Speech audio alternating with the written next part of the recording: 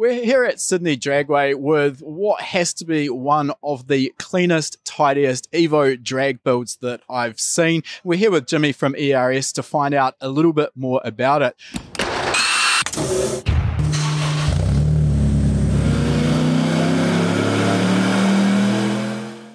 Welcome to High Performance Academy's Tuned In Field Report podcast series. In these special midweek episodes, we look back through our archives to find the best conversations we've had through years worth of attending the best automotive events across the globe. We've pulled the audio from these tech-filled interviews with some of the industry's most well-known figures and presented it in podcast format for you to enjoy as a quick hit of insider knowledge. So, Jimmy, it's hard to know if this is a show car or a drag car. Talk us through the sort of idea behind the build. It's actually a street car, but yeah. Sydney street car. Sydney street car. So, yeah, it's a drag, roll racing, street car, bit of everything, you know. It's got all of it, all the package. But yeah, man, it's all in one. Let's start with the intention behind the car. Obviously, if you want to keep something streetable, the legality side of things is one element, and then you've got two very different disciplines with some crossover with roll racing and drag racing. So can you talk to us about the sort of the idea behind the parts chosen and how that works for this build? Yeah, so obviously the intention from the owner when he approached us to build this car, it was already a bit of a show car. He loves all the show, you know, the sex spec look of the back in the days, auto salon days. And then we wanted to mix it up with, you know, presenting it to 2022, you know, make it look good, tough, and also perform well. And then we turned it up from there halfway through the build where he goes, no, I want to break records, you know. So we're like, okay, we'll do whatever it takes to break records. And obviously all the brains behind us working hard on the circuit, building drag cars before, and, you know, what's out now, the technology out now, we said, look, let's just implement it all into the same car. I mean, obviously, technology has come a long way in the last decade or so, certainly between the times when I was back drag racing and now it's gotten a lot easier to make power. You've got better engine components, you've got billet blocks and everything. Is it suffice to say, though, there's some compromises in a build when you want to keep the car looking as good as it does? I mean, you look at that interior, it's not stripped out. It is a work of art. Yeah, clearly, for nothing else, it's going to be heavier than a stripped out interior. Yeah, we tried to find the balance between obviously looking awesome, not gaining too much weight, trying to lose weight, but also keeping a full interior for the fact of, you know, it's a street car. It's comfortable to drive. You can drive it anywhere, and you can. Like I drove it yesterday, you know, to the track, drove it back home. But yeah, man, we tried hard to. It's got a full cage for the safety because that was the most important thing for the owner. It's look, safety comes first. It's got a parachute. It's got everything ready to set up to break records.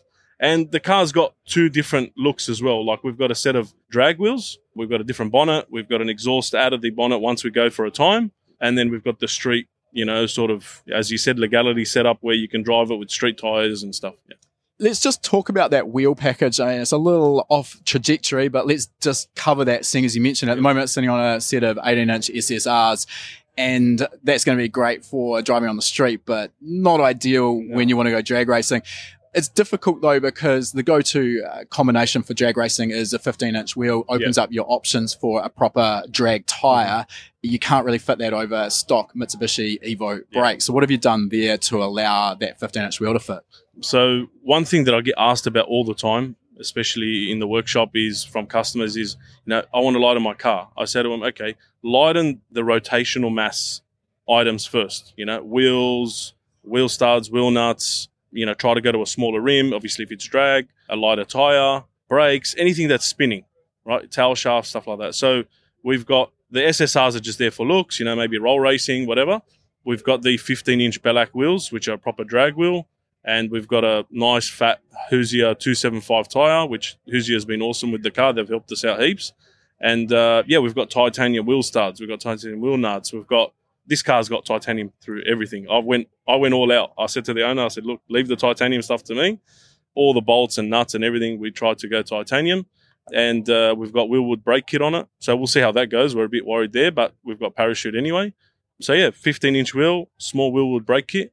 And we can go with an RS non-Brembo front caliper if we needed to. So And the benefit, of course, with drag racing is that, while, yes, you're going to be stopping from high speed, you've got that parachute, as you mentioned, and you only have to stop once. So there's not a lot of heat to dissipate out of that brake package.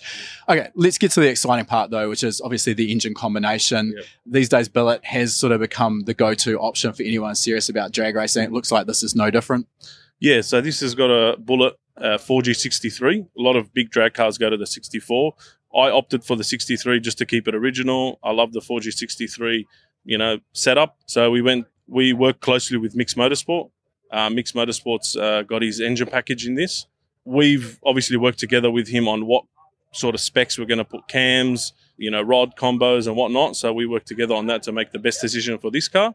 And yeah, it's got a non-Myvec head. So we decided it's better to just get away from the Myvec for now. Firing, gasket setup, alloy rods, custom pistons. Let's just go over a few of those elements that you've just discussed in a bit more detail. So for a start, 63 versus the 64 block, the 4G64 is a 2.4 with a factory 100mm stroke. The 63 is 88mm stroke 2-litre.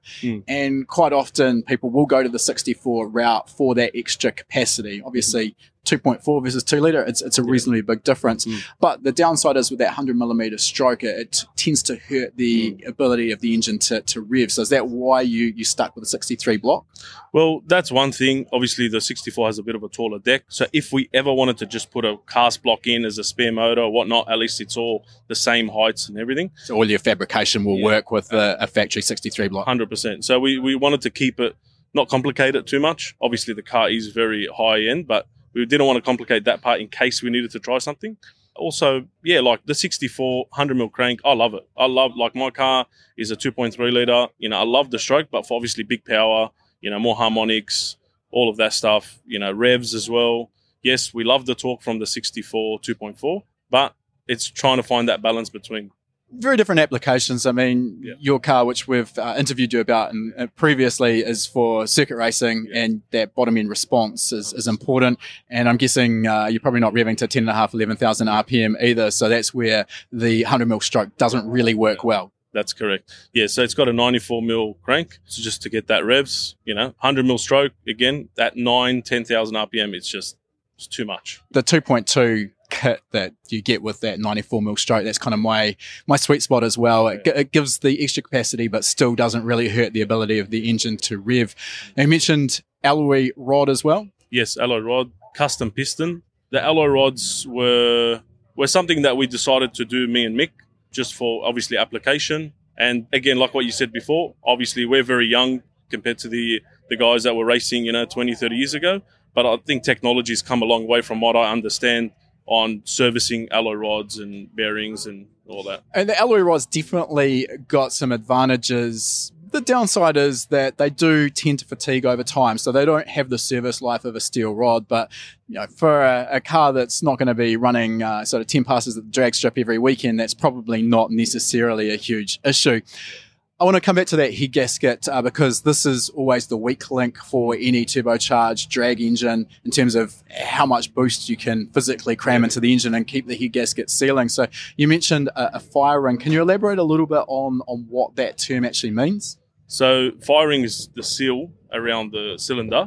There's different combinations from what I understand, but the common firing that we use obviously in Sydney is, copper head gasket, sealer, firing, and just send it with boost. Knowing Mick, and I've bought parts from him in the past, it'll probably be the aluminium bronze sealing ring. That seems to be the way, and has sort of become the go-to standard across Pro Mod plus just about any really high output turbocharged engine. So the bottom end really is kind of there just to support the power in and of itself. It's not really sort of doing much other than hopefully holding together. The head and the turbocharger is really the sort of the key to the whole combination. You mentioned a non-Myvec head. Are there any compromises in terms of cam profile to keep the thing somewhat streetable? Yes, like we obviously tried to go a big cam, not too big on the exhaust, big on the intake. Sorry, opposite way. Exhaust bigger than the intake, just to get the air out. But obviously, keep it streetable. It's very nice, very lumpy, which what the owner wanted. But yeah, so we went away from the Myvec, even though I love Myvec and I wanted to keep the Myvec. But we just had that bit of worry of breaking the cam, which has happened on another car that was making like 1,100 horsepower. It's actually the owner's other car. And we just wanted to, you know what, it's not in the application for it. It's good for the circuit.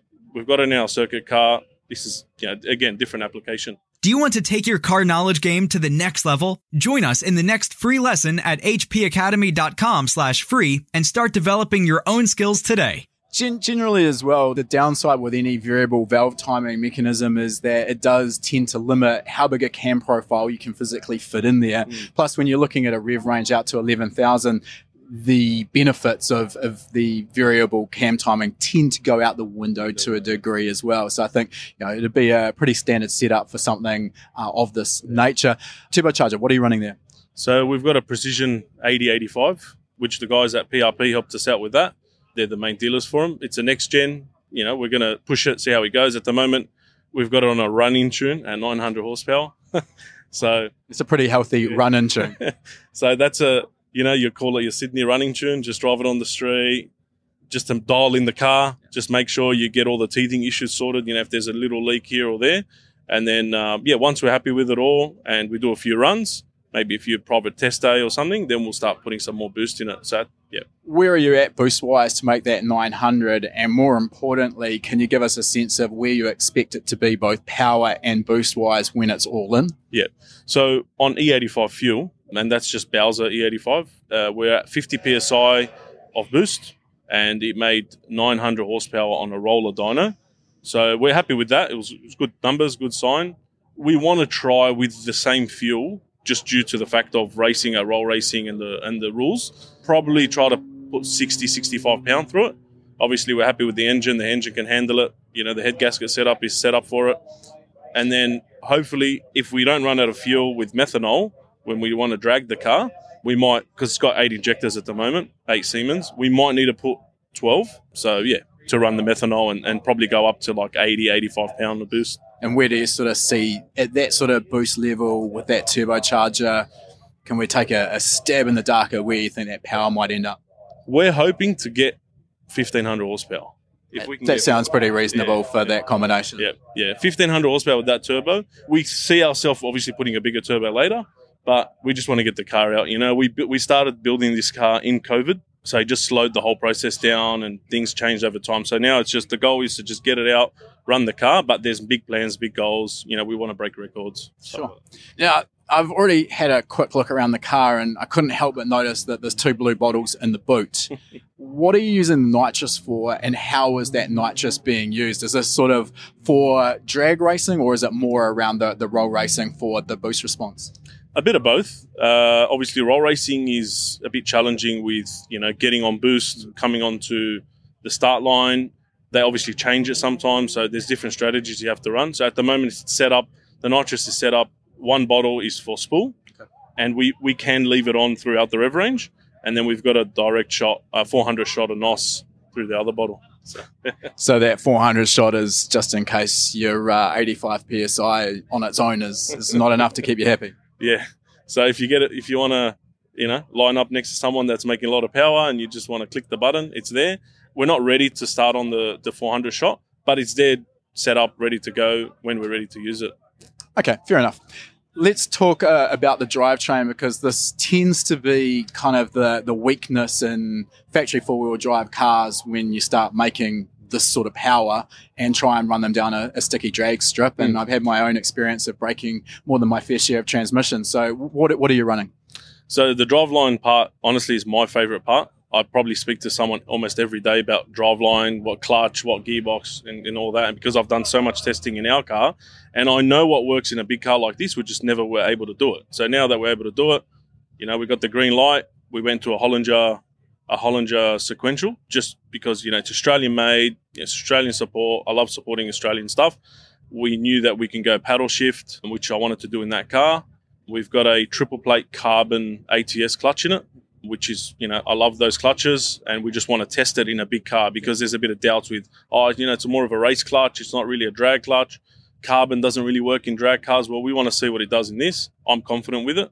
All-wheel drive system in Evos, it takes a lot to understand them for a lot of people that, haven't really worked with Evos, but we kept ACD in this car, active center diff. We've implemented that in our race car, and I've sort of tried to put it into the drag scene because I could see something that works. And if you can get it to work properly on a launch, then you're going to have traction. For those who aren't aware of how that Mitsubishi ACD or Active Center differential works, can you give us a quick rundown on where you see that advantage in a drag application? So in a drag application, a lot of people with Evos have a viscous, setup. So, they're relying on the viscous to lock the front to rear wheel. If it's 50-50, it starts spinning the front wheels too much on a launch, which, you see a lot of Evos in videos, they're burning the tires and smoke coming out of the front wheels. Well, that's obviously going to be slow launch, and your 60-foot times are, all that you need.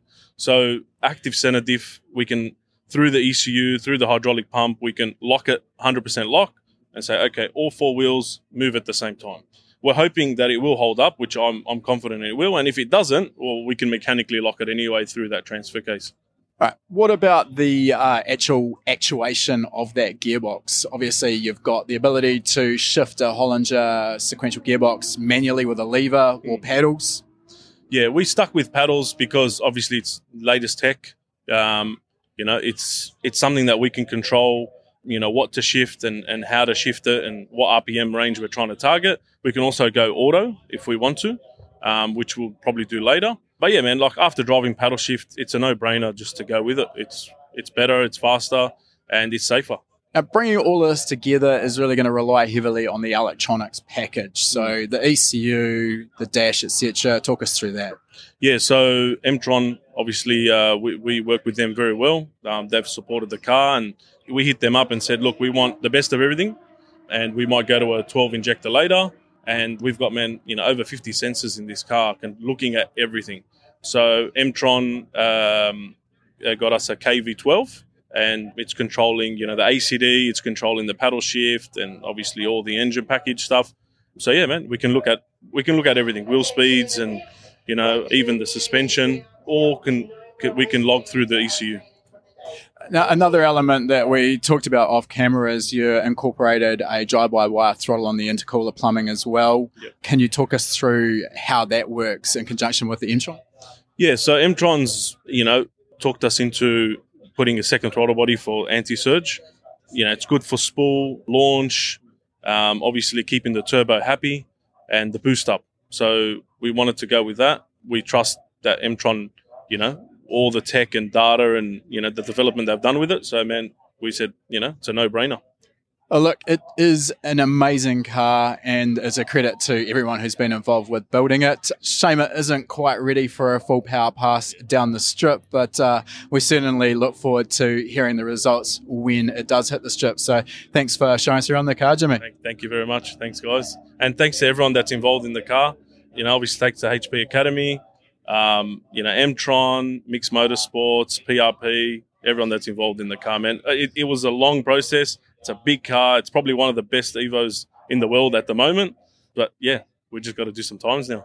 But as they say, good things do take time. That's it. Thank you very much. If you enjoyed this podcast, please feel free to leave a review on whatever platform you've chosen to listen to it on. It goes a long way to help us getting the word out there. All these conversations and much more are also available in full on our High Performance Academy YouTube channel, so make sure you subscribe. It's a one-stop shop when it comes to going faster, stopping quicker, and cornering better.